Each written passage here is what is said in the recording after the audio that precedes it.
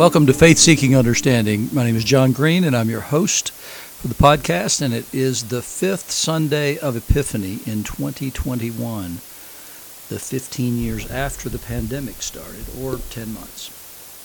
It feels like it's been forever. I'm weary of it, let's say. I'm weary of talking about it. I'm weary of hearing about it, but it's interesting. I've heard more people lately talk to me about they've had COVID or whatever than certainly starting in November. I started hearing a lot more people who had it, and so I spoke with several people this weekend, in fact, who have had COVID. It's been an interesting week or so. I've caught up with a bunch of people that I haven't talked to in quite a while, some of them in 40 years, but then other people too. There's little phases of my life. It feels like there are people from this phase when I was doing this and this phase when I was doing this, and it's been odd to kind of reconnect with some of those folks, and it's been a wonderful thing in every way. It's been busy week too. I've had a lot of things that I felt like that needed to be done. Feels like I'm being moved more into ministry than I have for quite some time because I've taken time off.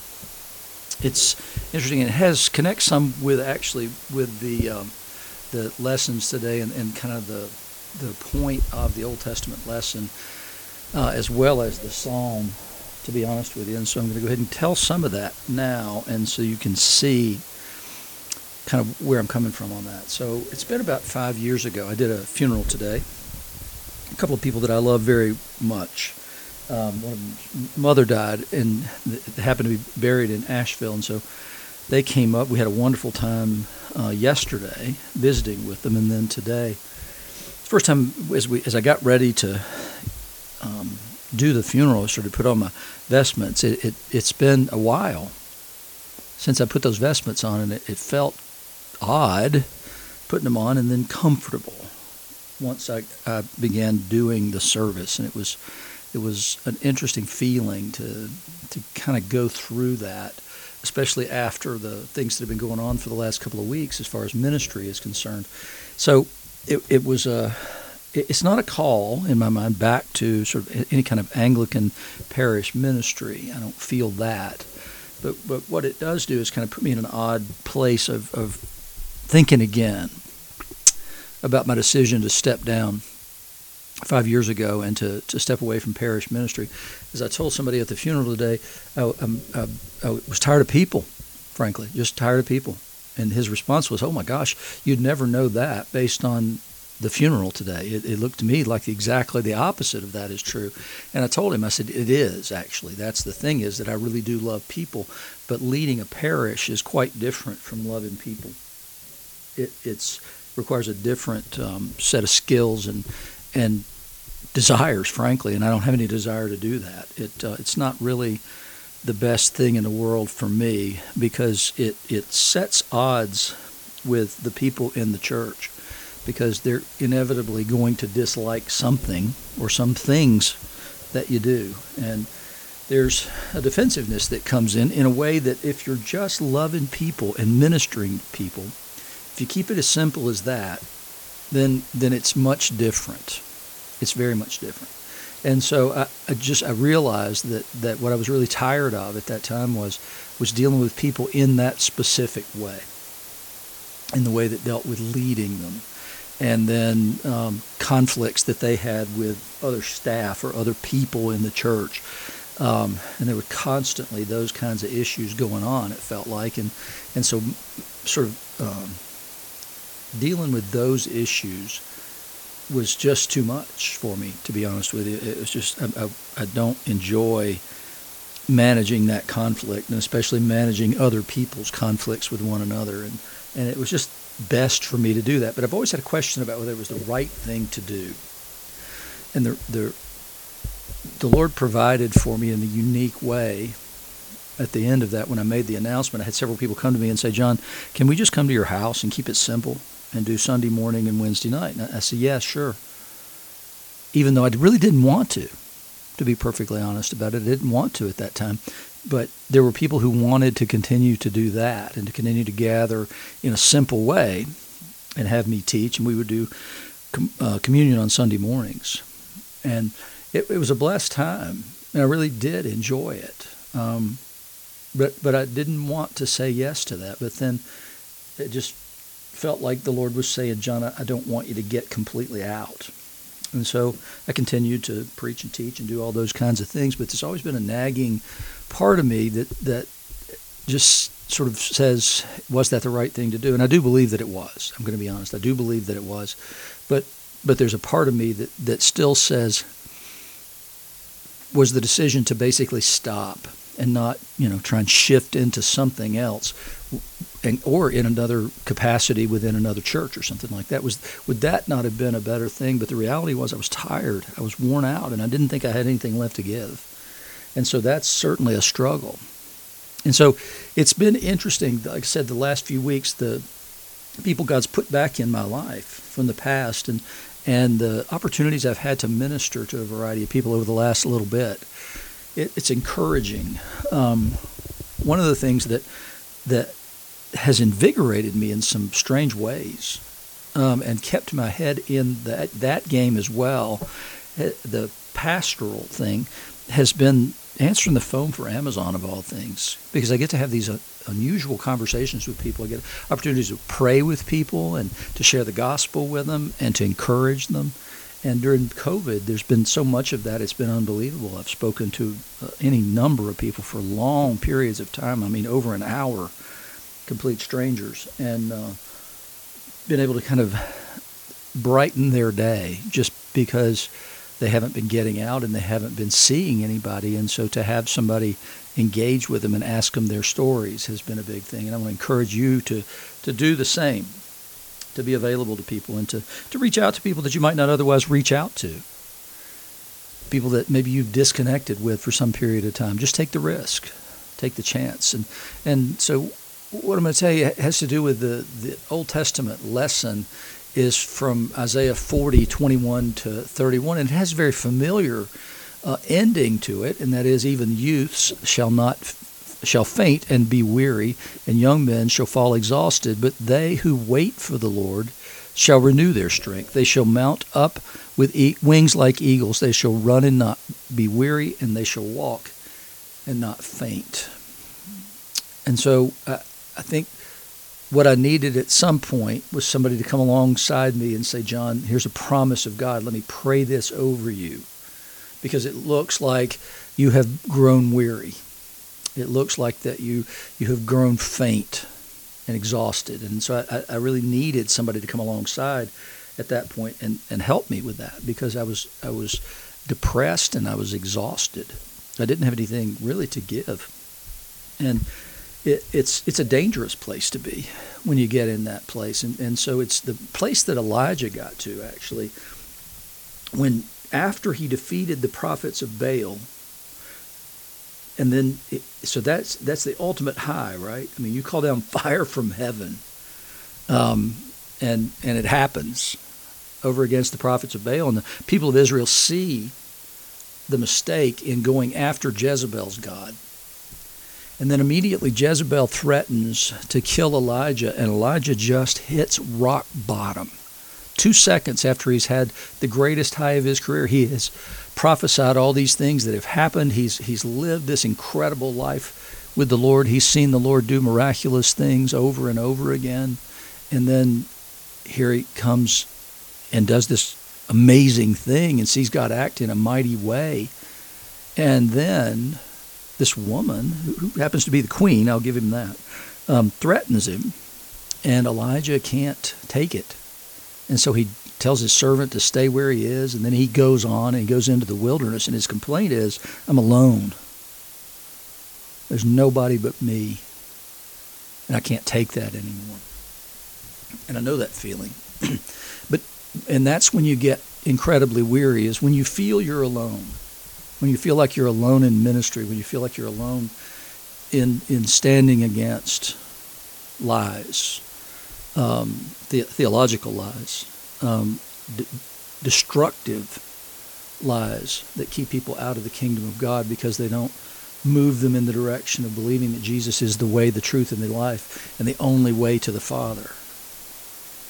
The other lies that come in with the liberal theological agenda in the church. And so when you feel like you're alone in that, and then your best friends say, oh, I got to go do this or I got to go do that, and they leave you, and you feel alone, and you just want to do what Elijah did. I'm going to go in the wilderness. I'm going to be alone.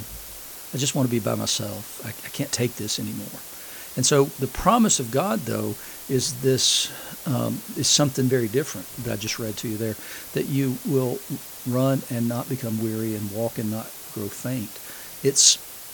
But you can't do it alone.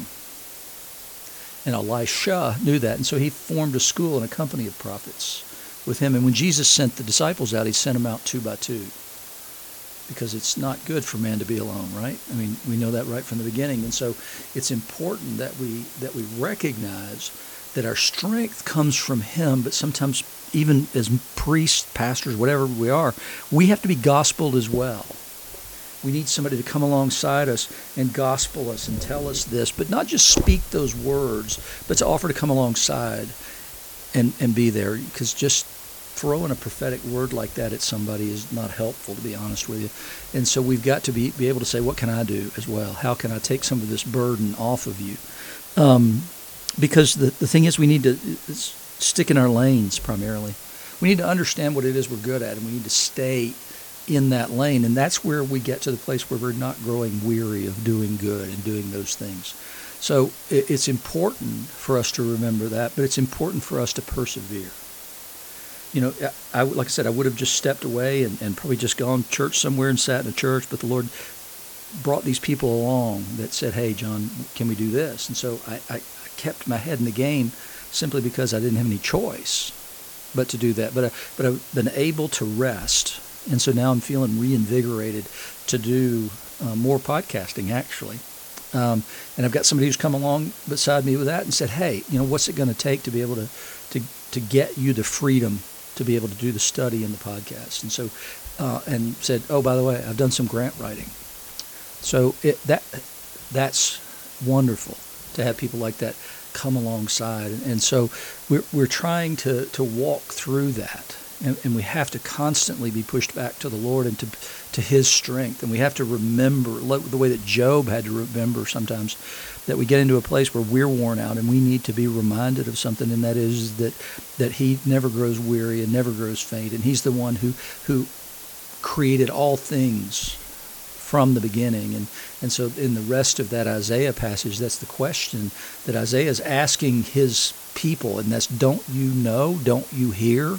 Hasn't it been told to you from the beginning? Haven't you understood from the foundations of the earth? It's he who sits above the circle of the earth, and its inhabitants are like grasshoppers, who stretch out like the heavens like a curtain and spreads them like a tent to dwell in, who brings princes to nothing and makes the rulers of the earth as emptiness. Scarcely are they planted, scarcely sown, scarcely has their stem taken root in the earth, when he blows on them and they wither, and the tempest carries them off like stubble. What he's saying is, don't be afraid of these people. They were created by God. They are subject to him. He rules over them in every single way. Don't worry about them. They're like grass. And he says, to whom will you compare me, that I should be like him, says the Holy One? Lift up your eyes on high and see who created these. He who brings out their host by number, calling them all by name, by the greatness of his might, and because he is strong in power, not one is missing. Why do you say, O Jacob, and speak, O Israel, my way is hidden from the Lord, and my right is disregarded by my God? Have you not known? Have you not heard? The Lord is the everlasting God, the creator of the ends of the earth. He does not faint or grow weary. His understanding is unsearchable. He gives power to the faint, and to him who has no might, he increases strength. And so what the people are saying is, we're so tired and we feel so overwhelmed, in the same way the people did when they sent the spies out into the land, and they came back and said, we're nothing in their eyes. In fact, here we see some of that very same language. You hear that? It's he who sits above the circle of the earth, and its inhabitants are like grasshoppers. And that's how the people saw themselves. When the spies went in and saw these giants in the land, and we're like grasshoppers in their sight. And so what Isaiah is pointing these people to is, it doesn't matter how you see these others and how you see yourselves in light of that. Look to the Lord. Fix your eyes on Him, and then you'll gain your strength, because you know it's not your strength that matters here. And the psalm is Psalm 147. It's first 12 verses, and it's all about how good it is to sing praises to our God, how pleasant it is to honor Him with praise. The Lord rebuilds Jerusalem. He gathers the exiles of Israel. He heals the brokenhearted and binds up their wound. He counts the numbers of the stars and calls them all by their names. Get a stargazing app sometime. No human being could call all by their name. It's impossible. The stars are countless. But I do believe that this is not hyperbole, and it's real kind of language, because God's that wisdom and His knowledge and His power, and He is omniscient. He does know all these things. And then goes on to say, great is our Lord and mighty in power. There's no limit to His wisdom. And then goes on to see the things that God does. And then finally comes to, He's not impressed by the might of a horse. He has no pleasure in the strength of a man. And this is the important part. But the Lord has pleasure in those who fear Him, in those who await His gracious favor. And remember what you saw in that Isaiah passage. They who wait for the Lord shall renew their strength. The Lord has pleasure in those who fear Him and those who await His gracious favor. Sometimes it's easy for us to grow weary with waiting. Have you ever had to wait on anything a long time? Have you ever had to wait on anything as long as Abraham had to wait for the fulfillment of the promise of a son to carry on the name? Abraham got faint. Abraham failed. When his wife suggested, hey, did God say that I would be the mother of this child, or just that you would be great? Maybe it's not me through whom this one's going to come, so here, sleep with my maid. And so he did, and that's how we ended up with Ishmael. And not waiting on the Lord, but taking matters into your own hands, because it doesn't ever say, oh, after that, Abraham said, hey, let's inquire of the Lord first. He just said, okay, sounds good to me. And so he and Hagar went in together and did what Sarah suggested that they do, gave him permission to do, in fact, told him to do. And then we ended up with Ishmael, and God said, no. Promise is not going to come through him. The nation is not going to come through him. Great nations and kings will come from him, but not my chosen nation. It's not that God rejected Ishmael.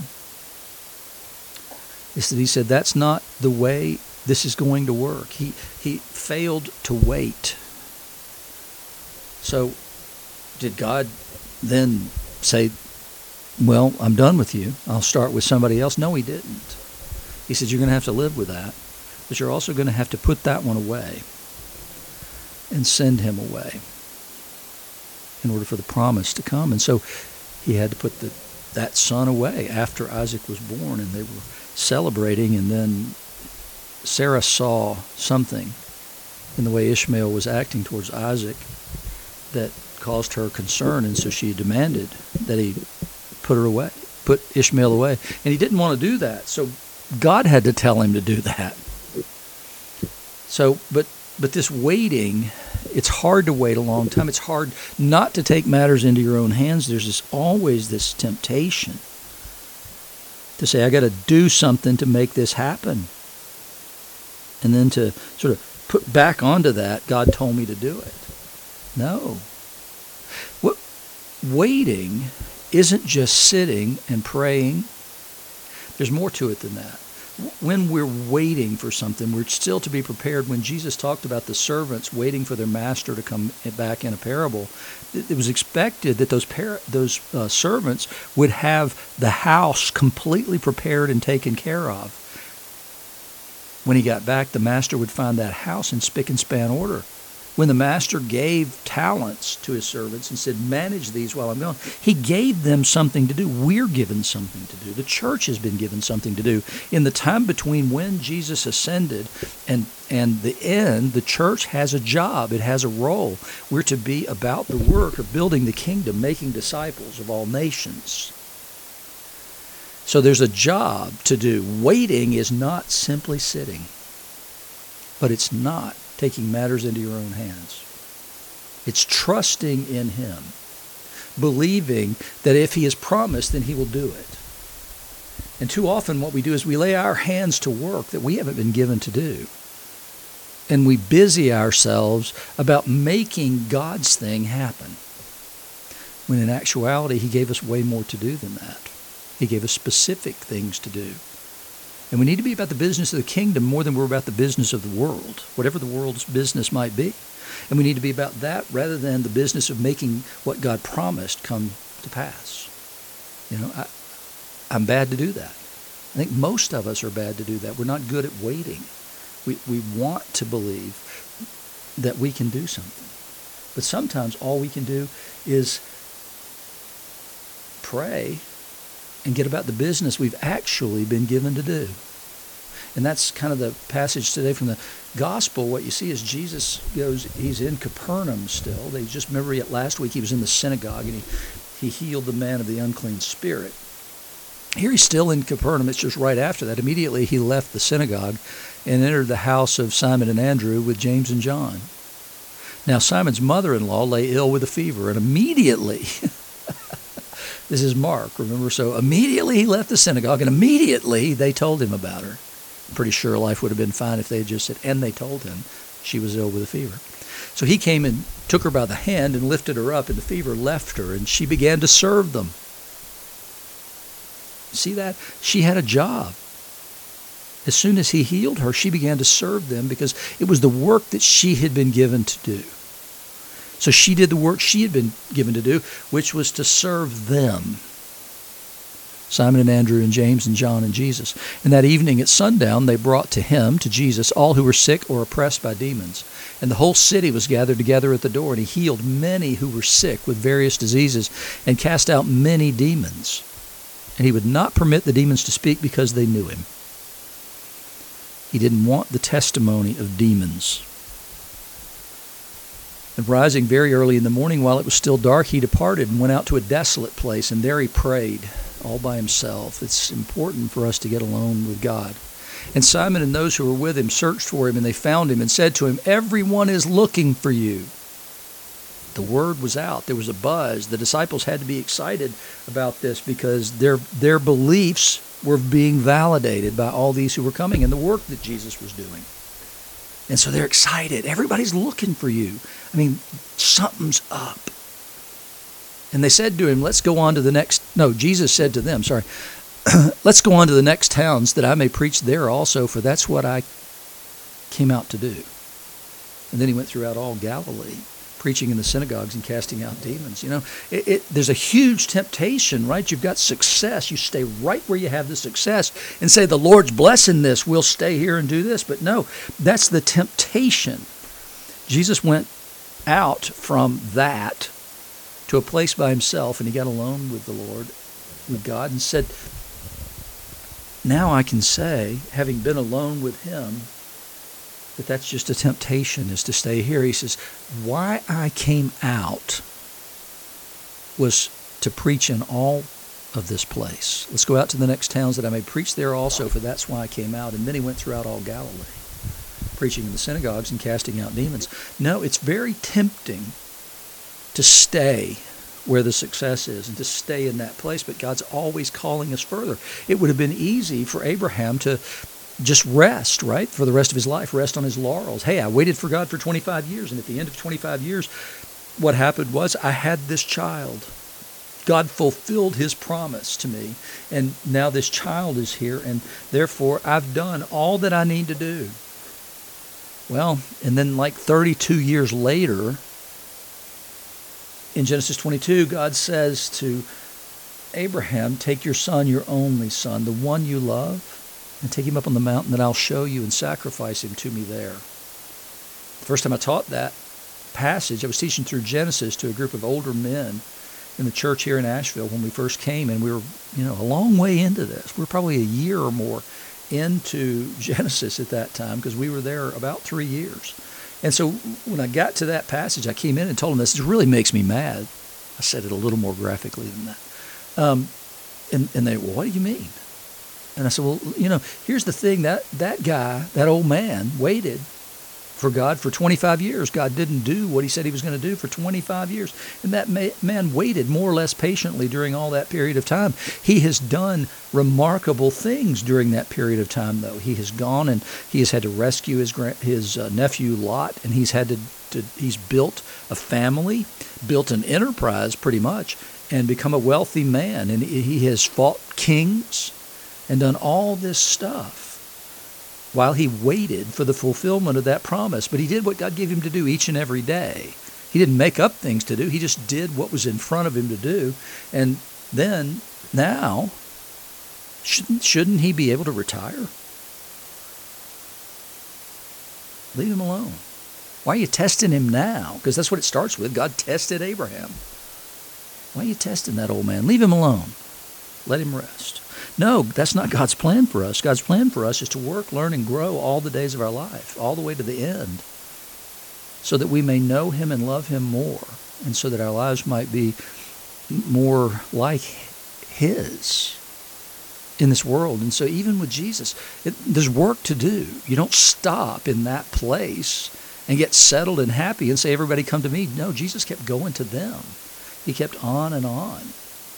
But he can do that only because he's getting alone with the Father and he's hearing what to do. It would be incredibly tempting to stay right there and do that thing. I can remember, I don't know, maybe 20 years ago, maybe more even now. There was a place in Florida where revival came, apparently. And I'm going to say that it did. I really do believe it because there were great things that happened there. But over time, that revival kind of waned and the number of people stopped coming. And so after a period of years, they said, let's take this thing on the road. And so a friend from Pawleys Island said, hey, you want to go to Columbia when they're there? And so we got to Columbia, and when we found out, the first thing we found out was, well, the venue, they had to change the venue, and it was largely because a much smaller number of people had signed up to come to this thing than they expected. And so it was in this small venue, and I hated it. I hated this thing because it was all about money and it was all about selling stuff. It felt like what Jesus threw the money changers out for is exactly what that thing was. When you came into the space, you couldn't get to a seat. You couldn't get into the space without sort of making your way through market stalls of CDs and whatever else they were selling, paraphernalia. And the first speaker was the evangelist, and he wanted to sell me a print of the founding fathers at prayer, and then it went on and on and on. And then, I mean, every single person who spoke did a spiel, and they got to the end of the day, and they were going to have some healing time for prayer. And they said, we've canceled that, so you can go out and put flyers on people's car windows, telling them about the big service that's going to be tonight. Holy cow. The Lord had stopped blessing that thing a long time ago, and there's a reason he had stopped blessing it. It was because it became about something other than him. It became about money. It's harder to see it when it's you, but wow, it was unbelievable. But they weren't waiting any longer for the Spirit. They were trying to gin something up and make it happen, so they took this thing on the road. No, waiting means doing the work God gave you to do, and continuing to do that work day after day after day, whatever that work is. And we've all been given something to do. I have a great friend who is the happiest, most outgoing and passionate evangelist that I know. She's not ordained. She's not, blessed by the church and sent out and said, you're an evangelist, you're a prophet, you're whatever. No, she just does the work God gives her to do. She tells everybody she meets and everybody she knows about Jesus, and she does it with great joy. And it's a wonderful thing to behold. She's not just wanting to know what her gift is, she just uses it. And so I love it when people do it. But you can do anything that way. And everything, every gift and talent you have can be converted to the purpose of the kingdom. If you'll just ask God, look, here's what I've got. It may not even be much in your eyes, but it can be great in God's eyes. And so the point is just to give it to him and say, show me today how to use this gift for your kingdom. And that's what Paul's saying here in 1 Corinthians 9, 16 to 23. He begins by saying, if I preach the gospel, that gives me no ground for boasting. For necessity is laid upon me. Woe to me if I don't preach the gospel. For if I do this of my own will, I have a reward. But if not my own will, here's the important part. I am still entrusted with a stewardship. Even if I don't want to do it, he says, if not of my own will even, I'm still entrusted with a stewardship. God gave me these things to use. It's like the talents. They were entrusted with a stewardship over assets of their master to be used to increase that. And that's what Paul's saying. It's the same thing. Even if I don't want to do it, I still have a job to do. And somebody is going to hold me accountable for it. That's what a stewardship does. If you're given stewardship over something, then you have to give an accounting of what you did with it. And Paul says, look, I'm preaching because that's what I'm supposed to do. That's exactly what I'm supposed to do. And I can't be so busy being about other things that I'm not doing the important thing. And it's easy to get into that place, is to mix up the important thing with God's thing. It was God's task to bring Isaac into the world in his time.